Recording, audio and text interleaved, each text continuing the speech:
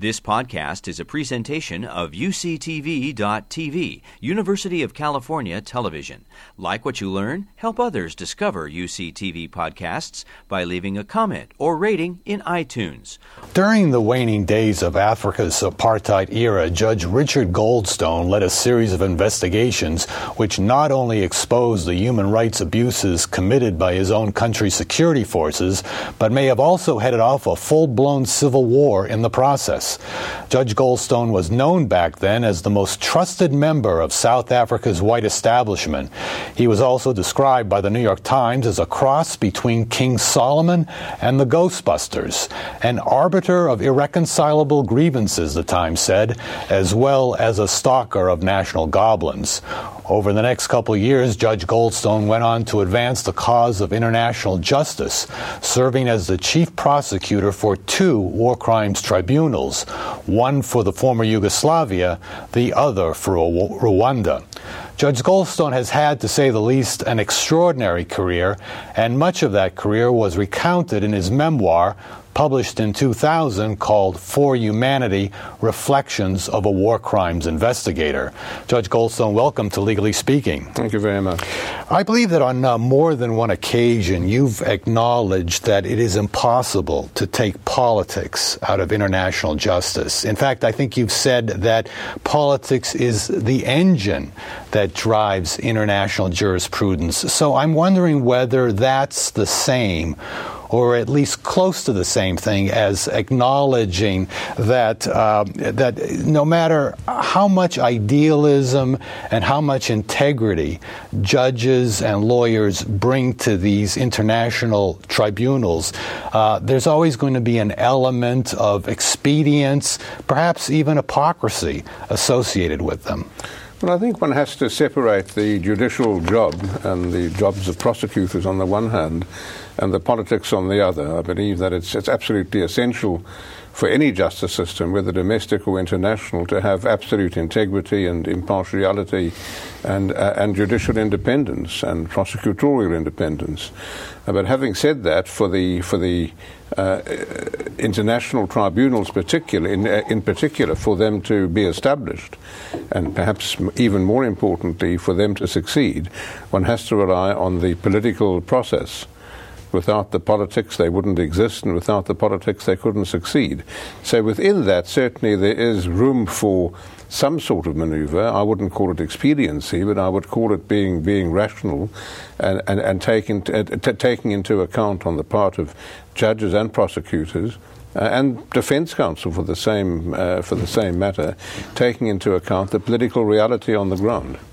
Well, I mean, the language of politics is the language of expedience. It's the language of self-interest, and the language of the law is supposed to be the language of principle. So how do you reconcile those two paradigms? They seem to be terribly at odds with one another. Well, not really. I think the politics that intervenes in the work of international tribunals and in the court system generally is politics with a lowercase p. It doesn't turn judges and prosecutors and lawyers into politicians, but it does make them realize that what they have to live with, in fact, is the political system, whether it's domestic or international. When I was preparing for this interview, I ran into the name of an Indian jurist named R.B. Pal. As you probably know, he served on the panel that judged the Japanese who stood accused of atrocities during World War II. And he certainly believed that the defendants before him had committed atrocities. But unlike his colleagues, he felt that to find those defendants guilty was victor's justice, and he characterized the proceedings as basically politics pretending to be justice. Now, to be fair, his was a lone voice on that court, but did he have a point? Well, he had a point looking at it from afar. I think having the views that he expressed, he shouldn't have sat on that court. It was inconsistent. Either you accept an appointment to a court and do justice, or you mustn't get involved. Yeah. In a way, he tried to have it both ways. Well, was the decision not to try Emperor Hirohito, wasn't that a political decision? Of course it was, and it was the beginning of the Cold War, and the United States in particular didn't want to disaffect all of the people of Japan. So doesn't that politics undermine the legitimacy of the court when it intrudes like that? Well, I think it questions not the legitimacy of the court, but the decisions taken by people involved with the court. Mm-hmm. I think in a domestic situation, similar situations arise. At the moment, there's a big debate in the United States whether bank executives should be charged with fraud as opposed to the banks themselves. That's very much a political decision again, and with a lower case P. Mm-hmm. But I think all legal systems have to come to grips with this sort of decision and this sort of situation. It's a delicate balancing act, right? Absolutely. But you've said that you were influenced by the Nuremberg trials, and it certainly was satisfying to see those Nazis held to account. But from a purely legal standpoint, there are real problems with that tribunal, weren't there? Well, there were certainly not so much at the time, but with hindsight.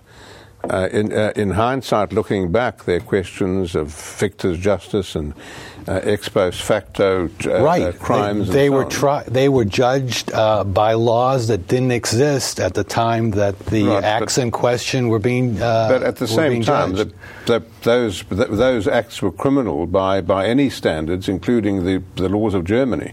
Mm-hmm. So what was new was calling them crimes against humanity. But murder and torture and these crimes were certainly known by the Nazi leaders to be criminal, to constitute serious criminal conduct. But wasn't the major focus of Nuremberg criminal aggression? And it's one thing, and that's another criticism of the Nuremberg trials, that the judging went all one way.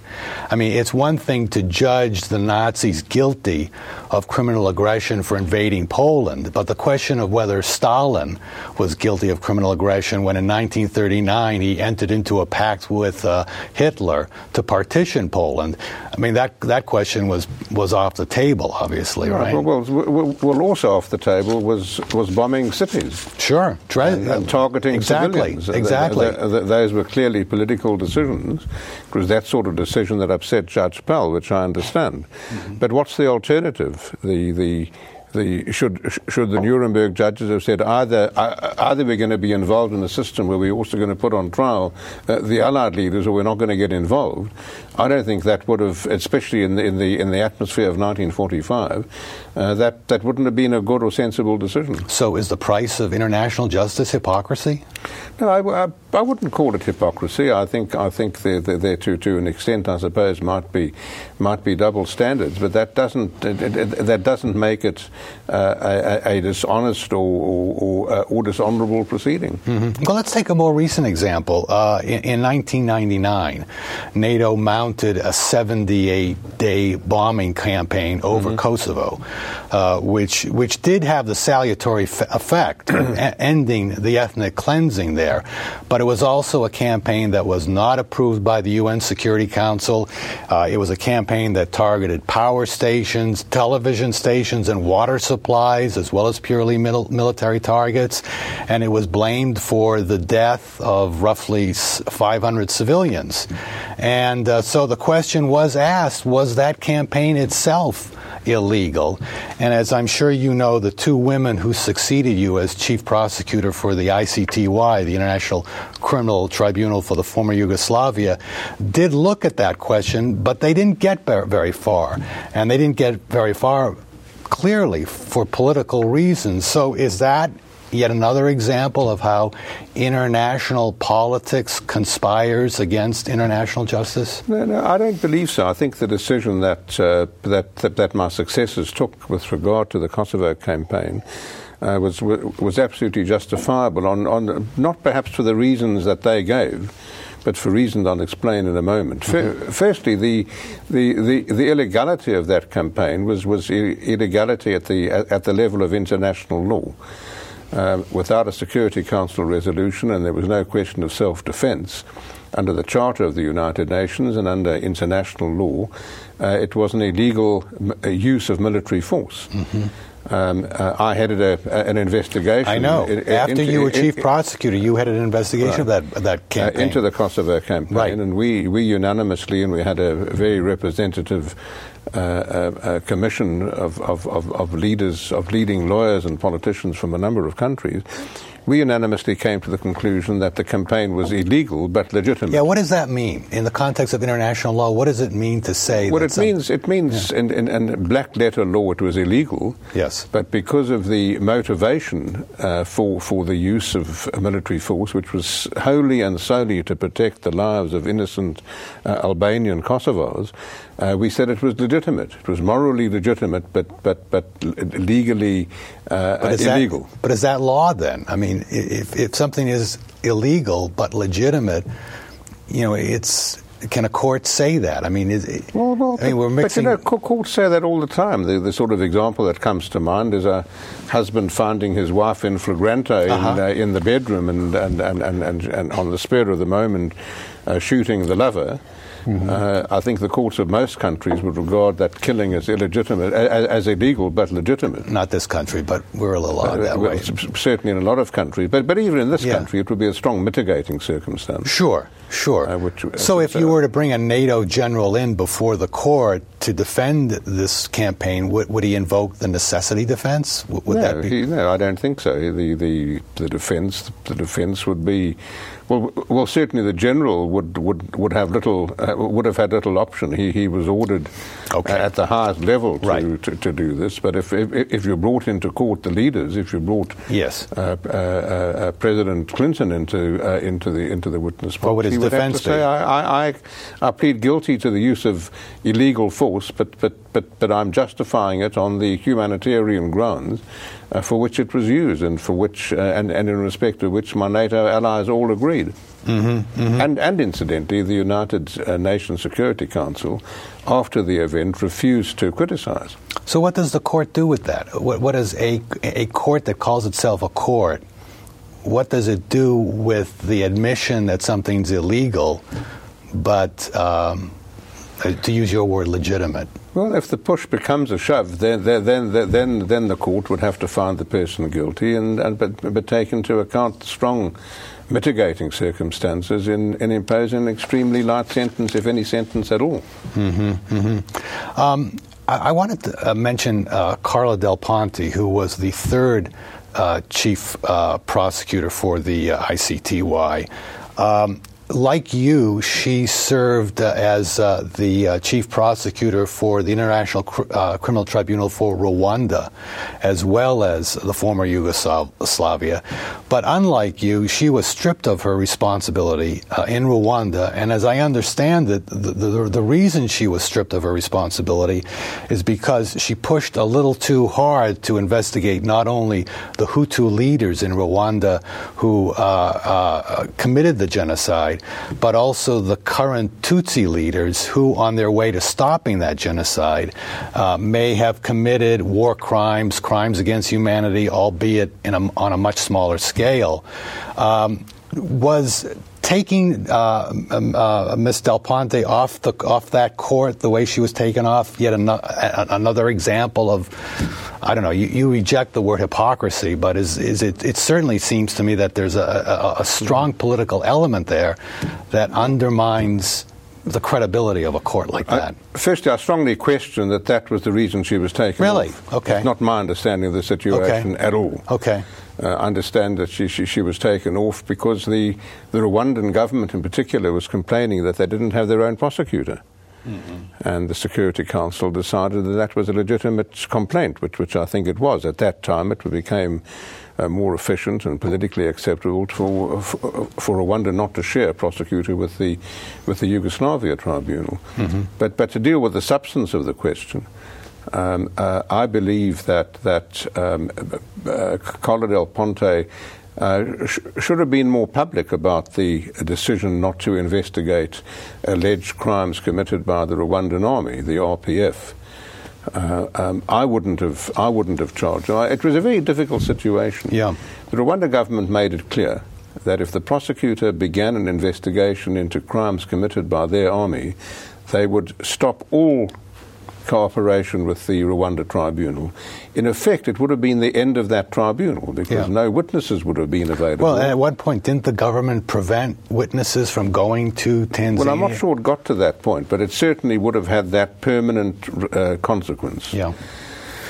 Secondly, the Rwanda tribunal was set up to investigate a genocide committed in 1994. That was its main role. And the crimes alleged to have been committed by the RPF certainly didn't come near to the commission of genocide. Right. They were revenge attacks. Right.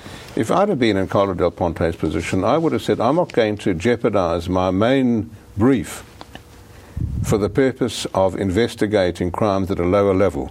I don't have enough resources, enough courtrooms to investigate crimes at the 9 and 10 on a scale of 1 to 10. The genocides are being investigated. I'm not going to jeopardize the life of this tribunal by investigating crimes at the 3 and 4 level. Mm-hmm. I think that would have been a legitimate approach, certainly one that I would have supported. It's a pragmatic approach. Absolutely. But then you expose the tribunal to the charge of double standard. Well, that's why I would have gone public about it and put it on the table. And if there are people to criticize it, let them criticize it. Yeah. I think if a mistake was made, it was not dealing with this. It was really pushing it under the rug. You yourself had problems with the government in Kigali. For one thing, and perhaps this is a major thing, many of the same suspects that you were after, the government in Kigali wanted to try in its courts. Right. And so there was a real power struggle there, was there not? Right. Well, there was one in particular with regard to a man called Bagasora. Yes. Who was really the arch villain of the genocide. Yeah, the alleged mastermind of that genocide. He was head of effectively the head of the army. Yeah. And he was the brains behind he was the arch organizer of the genocide. Right. And the Kigali government wanted to try him, right? They did, and he was arrested in the Cameroons. Yeah. And both the Rwanda government and my office requested Cameroons to surrender him. Under the Security Council resolution, we had primacy, and therefore we had first call. And you asserted that primacy very aggressively, did you not? Absolutely, and I remember a very difficult meeting with the cabinet in Kigali, with at the time of President Kagame was then deputy president. Mm-hmm. And President Bazamungu was chaired the meeting. They wanted Bagasora. Firstly, the courts weren't operating in Kigali. They were still at a stage where there were no judges and no prosecutors and no court building. Yeah. But in any event, I said this is the main culprit. I'm the chief prosecutor of an international tribunal set up by the Security Council under Chapter 7 of the United Nations Charter. I insist that we charge Bagasora in our court. Mm-hmm. And it was a very difficult meeting, but eventually they had no option but to accept that. Mm-hmm. So when the Permanent International Criminal Court, the ICC, was created in 2002, they embraced this principle of complementarity, which says that international justice should be viewed as a last resort only when the national governments are unwilling or unable to prosecute their human rights abusers. Was their embrace of that principle an acknowledgement that the jurisdictional primacy that your tribunals operated by was a bad idea? No, not at all. I don't think there's any contradiction at all. Uh-huh. The ICC has really the whole world on its radar screen. At least now 122 the countries have ratified, and therefore they all fall within the jurisdiction of the International Criminal Court. In the case of the two so-called ad hoc tribunal for the former Yugoslavia and Rwanda, the Security Council, against the wishes of the countries concerned, said we are going to set up international tribunals. And those countries didn't want justice in their countries at all. Mm-hmm. So it was a question of these international tribunals with primacy or nothing. I think in Yugoslavia, didn't they want a Truth and Reconciliation Commission? Weren't they? In fact, they did have one, didn't they not? No, not really. I think Bosnia would have liked to have had one, but there wasn't one in Serbia or Croatia. Mm-hmm, mm-hmm. Overall, you've been a big supporter of the International Criminal Court when it was created in 2002, which has had its own share of problems, certainly, starting with George W. Bush and his administration, which did everything that it could to kill the court before it had a chance to even get off the ground. Now, something like 12 years later, the court is facing a new challenge, this time in Africa, where there's been a growing sense of disenchantment with the kind of justice that the ICC is delivering. Do you think that that's a serious problem for the court? Well, I think it's a problem. How serious it is another matter. I think one shouldn't generalize and talk about criticism in Africa. I saw an interesting, acceptable poll, certainly within the last few weeks, indicating that quite a substantial majority of the people of Kenya support their president and deputy president being put on trial.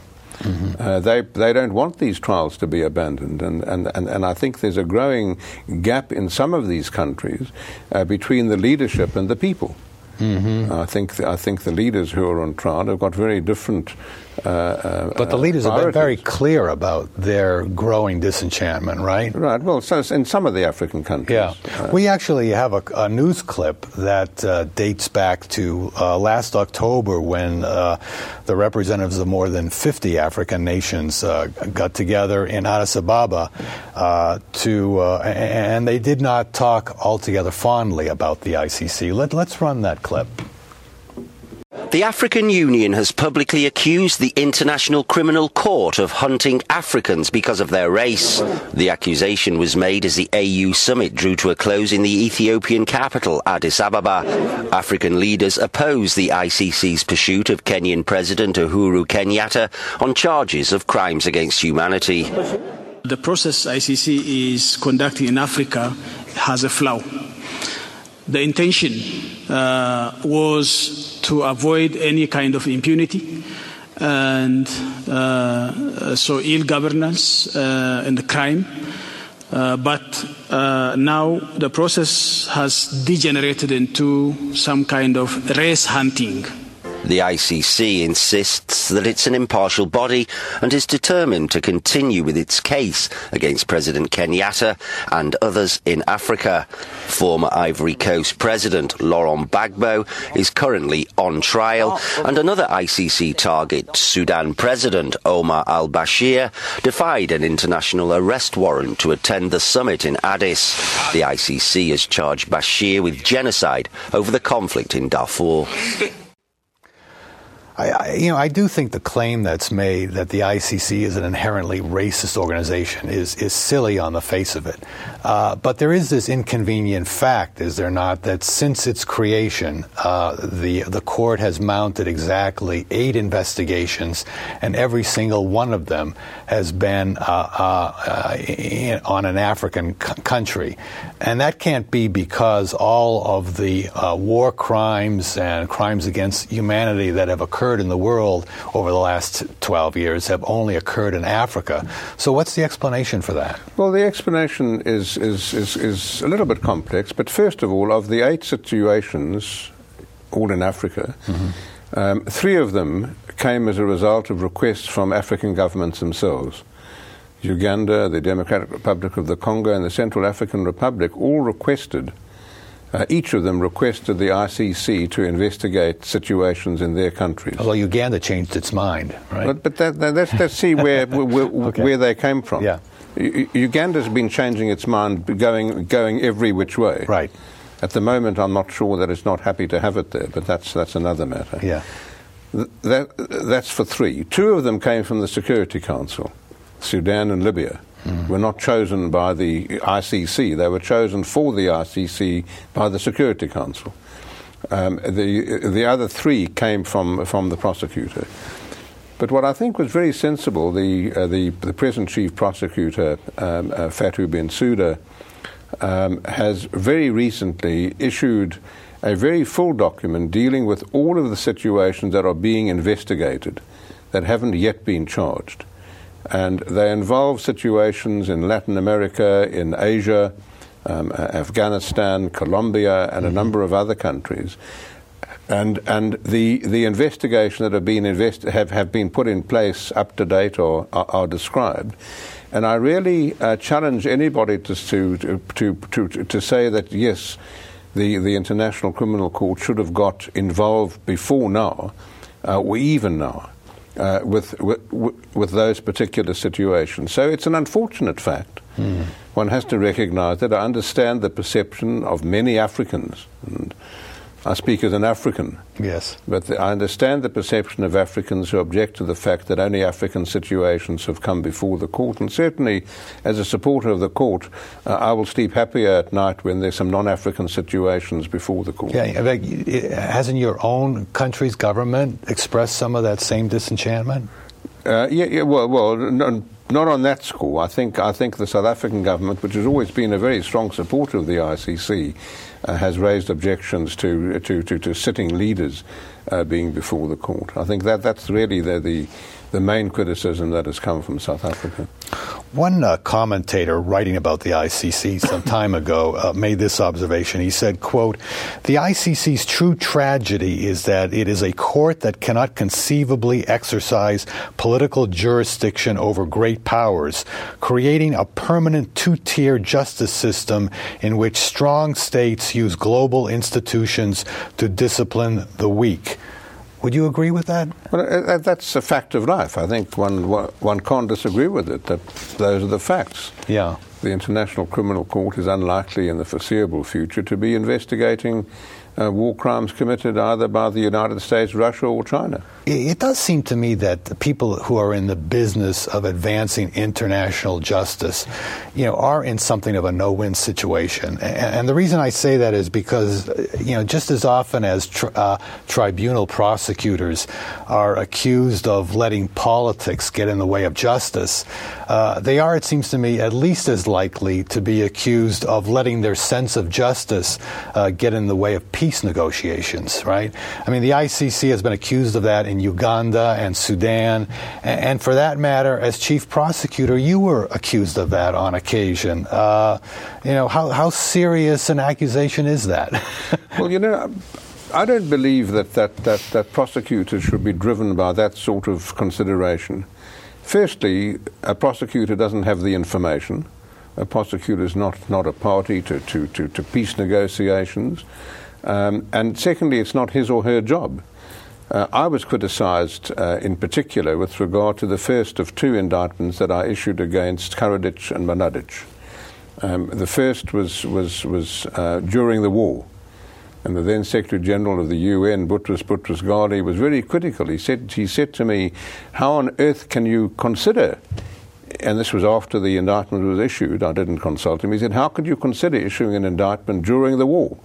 We're trying to bring peace to the area and you indict Karadzic." Yeah. And I said, "Well, that's what I've been told to do by the Security Council." And of course, he didn't know, and I didn't know, that within a very few months, that indictment enabled peace to be negotiated by Richard Holbrooke at Dayton.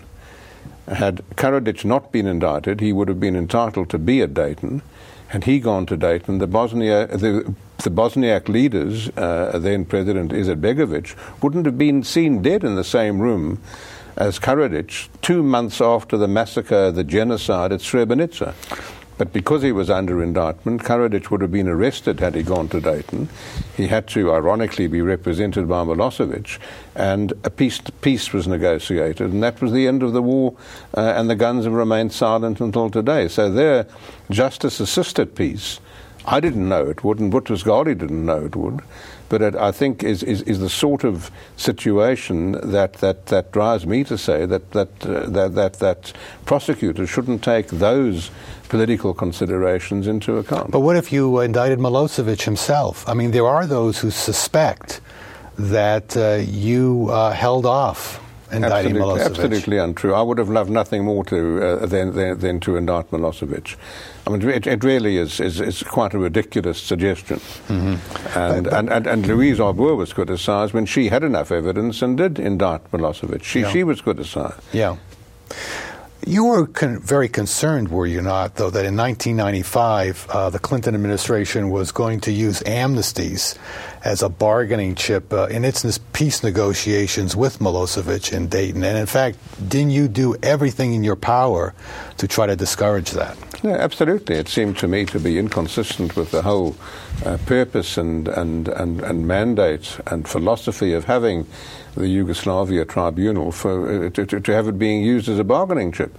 Mm-hmm. And I said as much during Dayton in an interview I had with the New York Times. Mm-hmm. But let me ask you this. In your mind, is it entirely inappropriate for international prosecutors to factor into their indictment decisions the impact that any one of those decisions might have on a peace process? Is that, in your view, entirely inappropriate? Well, not only inappropriate for the reason I've given. I don't believe the prosecutor will ever have the sort of information that would entitle him or her to avoid doing his or her duty. Prosecutors are appointed to prosecute. I mean, if you take a domestic example, prosecutors at the time of the impeachment of President Nixon might have said, this is not a good idea to impeach the president. What's the rest of the world going to say about it? We should forget about it, and at least while he's in office. It's the sort of same political, the point I'm making is I don't believe that prosecutors in domestic situations are really in a very different situation in these politically high-powered situations in deciding whether to indict or not to indict. Well, first of all, I think everyone has incomplete information, right? It's hard to know exactly what's going to happen at any given moment with all the variables. But let me just read a quote that you gave back in 2007 that is on point here. You said, quote, "If you have a system of international justice, you've got to follow through on it.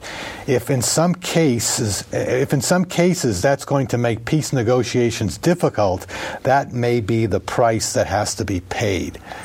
And, I have to say, when I read that quote, I thought to myself, well, that's an easy thing to say from the comfort of one's office, say, in Holland.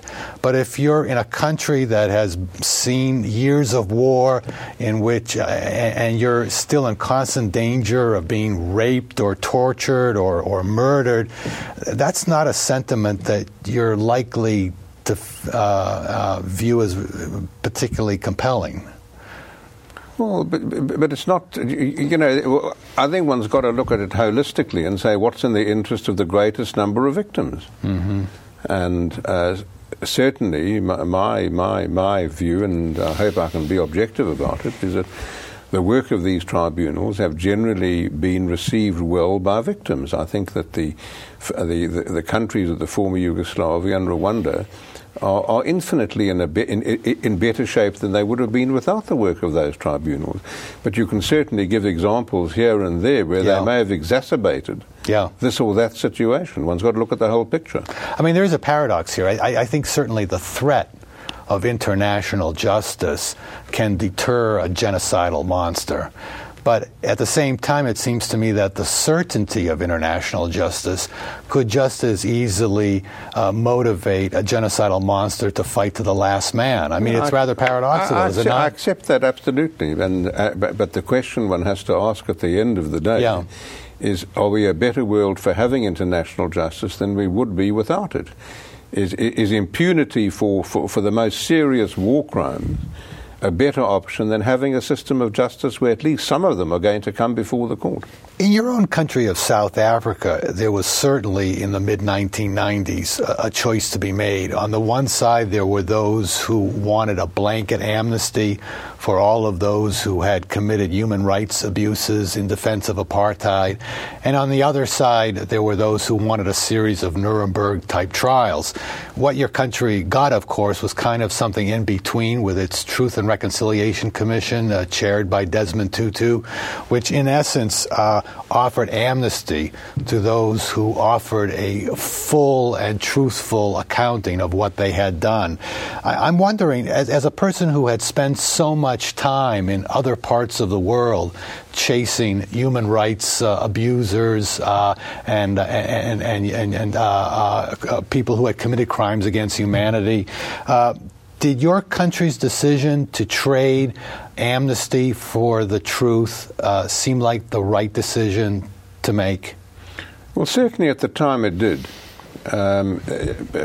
You correctly portray the Truth and Reconciliation Commission. Really, it was a compromise between the two poles. Mm-hmm. During the negotiations, if Mandela and his comrades had insisted on Nuremberg-style trials, de Klerk wouldn't have negotiated, wouldn't have agreed. It was amazing enough that he was giving up power to an oppressed majority to have also agreed to he and his friends going to prison at the end of it would have been impossible. On the other end, Mandela just wasn't prepared to forget the past and have, as he called it, some sort of historical amnesia, and he wouldn't have agreed to that. So the Truth and Reconciliation Commission was both a political and a moral compromise. Mm-hmm. And what is so far unique amongst the many Truth and Reconciliation Commissions that there have been around the world, South Africa is unique in having used amnesties as a carrot to get at the facts and to get full confessions, using the stick of prosecutions on the other hand. So we had both prosecutions and the threat of prosecutions on the one hand, and amnesties, discrete amnesties, as you correctly suggest, for in return for full and truthful confessions. And it worked well, and I think certainly I was always and have remained a great supporter of the Truth and Reconciliation Commission. I think the biggest gift that's given to my country is that we have one history of what happened during the apartheid era. Without the Truth and Reconciliation Commission, we'd have had at least two histories. Mm-hmm. We'd have had the history of the victims, which would approximate the truth. The black victims know what happened to them. And you would have had, by and large, white denials based on the fabrications that many people believed and that were put out by the apartheid government. Right. So you had this unique set of variables that resulted in these hearings that were televised. Right.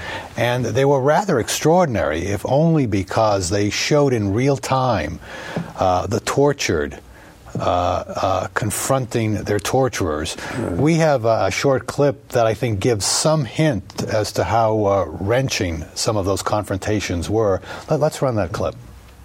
Remember saying to me that you are able to treat me like an animal or like a human being, and that how you treated me depended on whether I cooperated or not.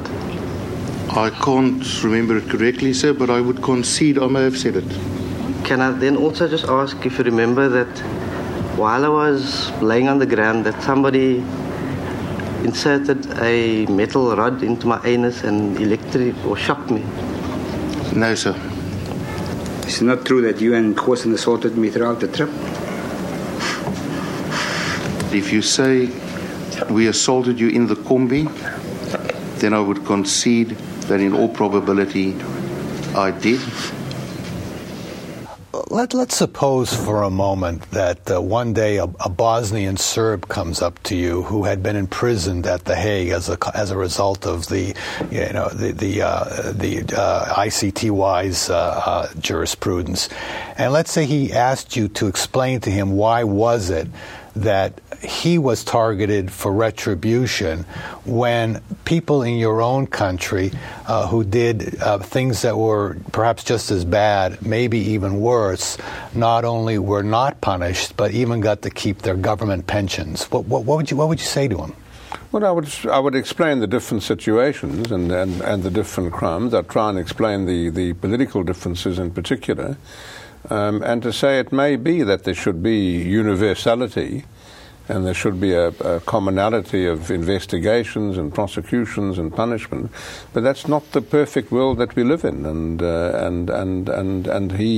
I would explain that on your example, he would be saying, I admit that what I did, I admit I did it. I'm guilty, and I would say, well, then you shouldn't complain that you're being punished in the interest of the victims. But there's I'm just putting myself in the role of this Bosnian Serb, and I think the response he would likely give is, but it's such a double standard. Well, and you would say that's yes, life? That's correct. That's the world we live in. And I tell him there are many people who've committed worse crimes than he is are walking free in many countries. What about the people who didn't participate in that TRC process, who did not get amnesty? It's not as if there was a lot of follow-through on that, was there? I agree. I think it's one of the major criticisms, if not the major criticism, of the Truth and Reconciliation Commission policy, and that was that the government didn't follow through with a number of prosecutions that were recommended by the Truth and Reconciliation. Right. I think they gave your National Prosecuting Authority 300 names. Right, and virtually nothing. Virtually none of them were prosecuted. And I think in a way it was unfair on many who came forward. They came forward in the belief they'd been prosecuted. I think many of them must be kicking themselves now for saying, if I'd have called their bluff, I wouldn't have sought an amnesty and I wouldn't have been prosecuted. Which is only going to make that Bosnian Serb that I described even more upset, right? But I don't think it's an answer, because there can't be justice for all. Doesn't mean there should be justice for none. Yeah. I do want to have you talk a little bit about your background. You were born and raised in an upper middle class, all-white suburb near Johannesburg. Your parents were liberal, non-religious Jewish people, which in a rough sort of way describes the parents that I had growing up in suburban Boston. Although I would have to say that my parents were not entirely uninfluenced by the racist attitudes that surrounded them. I mean, my father, for example, was not adverse to using the N-word on occasion to describe black people. Were your parents entirely uncontaminated by the bigotry I think what you've described would apply to my parents. Is that right? Yeah. Except certainly in the case of my father. My mother was much more progressive and much more felt much more strongly against any form of racial aggression or racial oppression or racism. But of course, we're all affected by the societies in which we live, in which we were born and grew up. But you went on to become an anti-apartheid activist as a college student. Was there an experience that led you to that activism? It was. It was really for the first time, meeting peers, black peers, and realizing at first hand, face to face, the terrible unfairness of racial oppression, and comparing the life I led as a privileged white compared to my equals' equally oppressive situation because of the color of his skin. Could your father understand that? Not as much as my mother. So you went to law school, and after law school you built a very successful commercial law practice. And then in 1980 you made what you have described as one of the most difficult decisions of your career, which was to accept an appointment as a judge on a South African high court, which obliged you by oath to preserve and protect, it obliged you by oath to enforce the laws that were designed in many cases to preserve and protect this awful apartheid system, right? So, but you took that job anyway because you felt you could do some good within the system, right? So in that role, were you able to remain entirely faithful to your values, to your sense of morality, and at the same time not violate that oath? No, to an extent not, because my primary obligation and duty, and I didn't shirk that, was to apply the law in terms of my oath. But having said that, there were many cases and many situations where I could ameliorate, if not reverse, some of the effects of those laws in the interests of black South Africans, and that was the situation that was faced by a number of my colleagues. My role model was John Didcot, who was really the first anti-apartheid judge to be appointed during the apartheid system about 5 years before I was offered an appointment.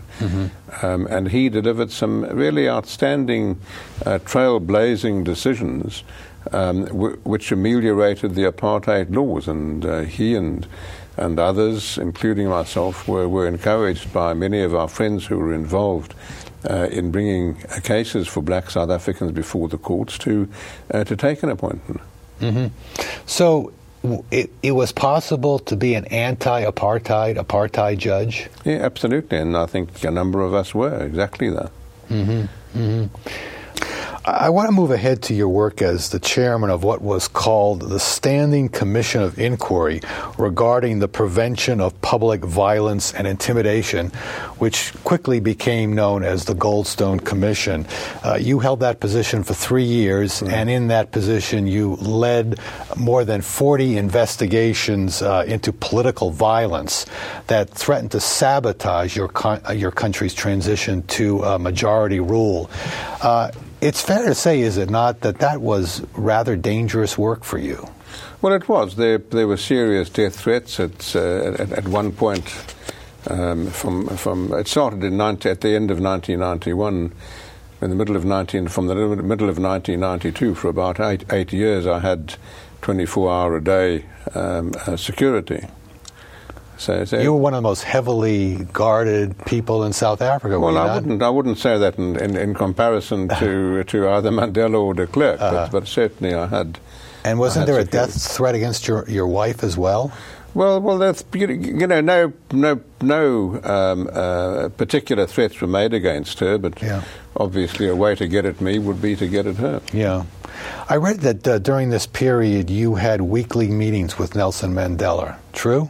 Yeah. Did you get to know him very well? I got to know him very well. We used to have long chats on many a Sunday evening on a one-on-one basis at his home in Johannesburg. So is he a saint?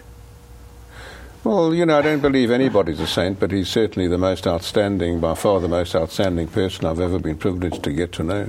You also knew F.W. de Klerk, right? Yes, but not to the same, not with the same. He appointed you to that commission, did he not? He was kind of like the Mikhail Gorbachev of South Africa, and Nelson Mandela was kind of the George Washington. From your vantage point, did you gain any particular insight into how that relationship worked? Well, I had no doubt from the discussions I had with each of them. I was never with them together. But from what I learnt about them, they didn't like each other at all. But they respected each other. And crucially important in this sort of negotiation, they both knew and accepted that each could deliver what he promised. And I can think of nothing more frustrating than to be in a difficult negotiation, not knowing whether the person you're negotiating with can ever deliver. Yeah. But both had a trust in the integrity and the word of the other, and that's all you need in that sort of negotiation. I noticed as recently as 2012, de Klerk was quoted in the press as saying that Mandela was a brutal and unfair political opponent. So that kind of underscores your point that they didn't like each other. And for that matter, Mandela made no secret of his belief during the transition that de Klerk was personally responsible for many of those human rights abuses, a charge that at the time you characterized as unwise, unfair, and dangerous. I don't believe that de Klerk was consciously aware. Whether he should have been is another question, but I don't believe he was aware that the so-called third force operations were going on during the negotiation period. Do you think he was at all aware of the human rights abuses that were going on? No, of course. I mean that was well documented and well known. But I've little doubt that he didn't approve of them at that time. To de Klerk's credit, unlike his predecessor, P.W. Botha, he did agree to testify before that Truth and Reconciliation Commission. We have a short clip from that testimony, as well as a reaction to that testimony from the Commission's chairman, Desmond Tutu. Let's play that clip. There were at all times general rules and guidelines.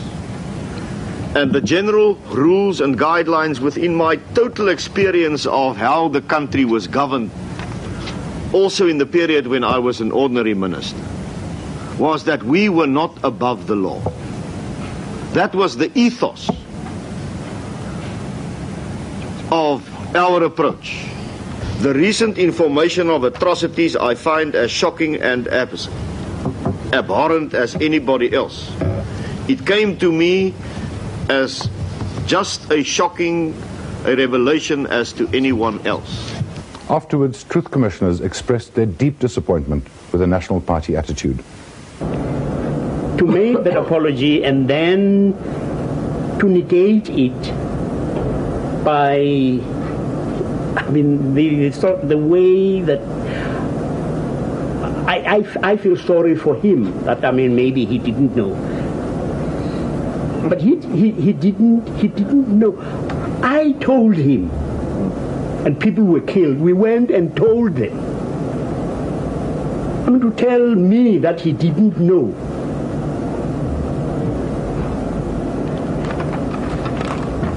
I'm sad. I'm sad because I had hoped that maybe he didn't know. No, maybe he didn't know.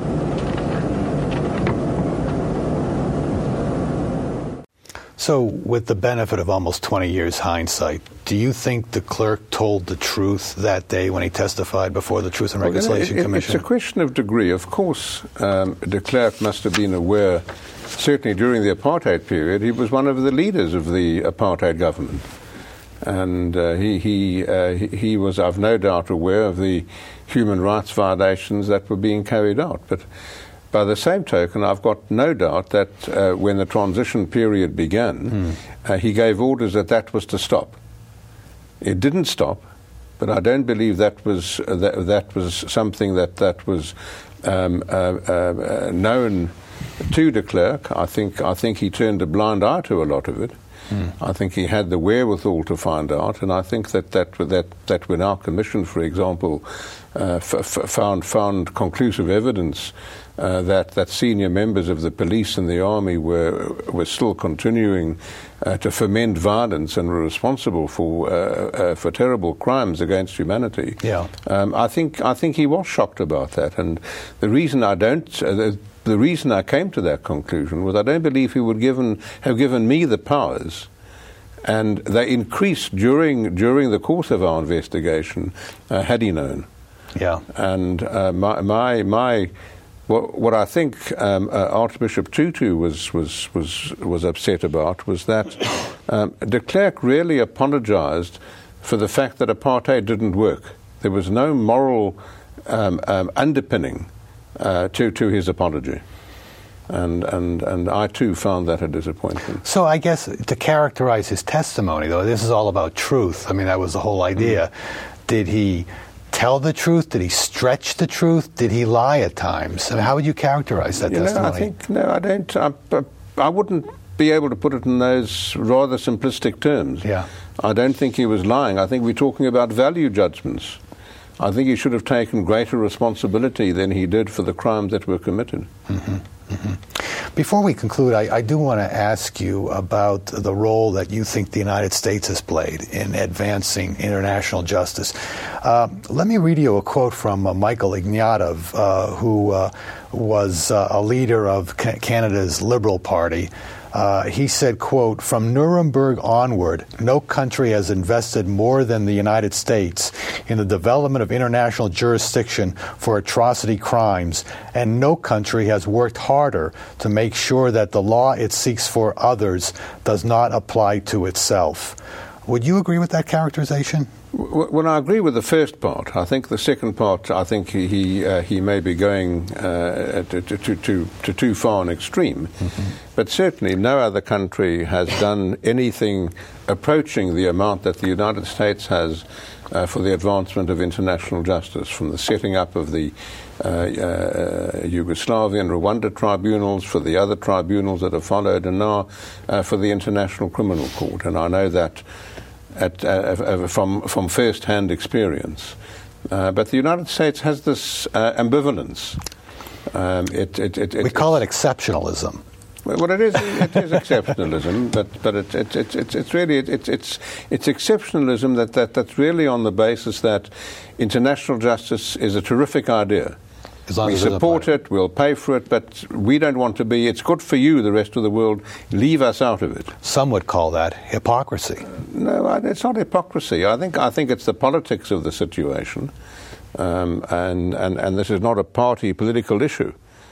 I believe if the Rome Treaty was put to the United States Senate, it would be the advice would be pretty overwhelmingly against the United States ratifying the Rome Treaty on a bipartisan basis. Mm-hmm. It's going to take many years for that to be overcome. Yeah. I'm hopeful that eventually, probably not in my lifetime, that's going to be changed. Well, because you are an authority in international law, let me ask you this. George W. Bush, in his memoir in 2010, acknowledged that he approved of waterboarding. And he went further and he said that he would do it again under the same circumstances to save American lives. So under the Convention Against Torture, which the United States has both signed and ratified, does that make George W. Bush an admitted international outlaw? And under that convention, does President Obama have an obligation, if the first part of that is true, to send former President Bush to a place that is willing to try him as long as this country is unwilling or unable to do so? Well, that's certainly the effect of the United States, as you put it correctly, having ratified the Torture Convention. Yeah. The only issue would be the extent to which waterboarding is a crime under the Torture Convention. Yeah. In my view, undoubtedly it is. Other people have different views. But if it is a violation of the Torture Convention, then the United States has an obligation to investigate it, and if the facts justify it, to indict. Is there a reasonable argument to be made that waterboarding is not torture? No, not in my view. I've got absolutely no doubt that waterboarding constitutes torture. Mm-hmm. Final question: Are you optimistic about the future of international law? I am. I think the international criminal justice, international criminal law, has advanced in an amazing fashion in the last 20 years. Nobody could have imagined that we would be today where we are. So it's developed a huge momentum. It's not an easy road. There are going to be some roadblocks and detours, but I believe the road's going to continue. Judge Goldstone, thank you so much. Pleasure. You've been listening to a podcast by University of California Television. For more information about this program or UCTV, visit us online at uctv.tv.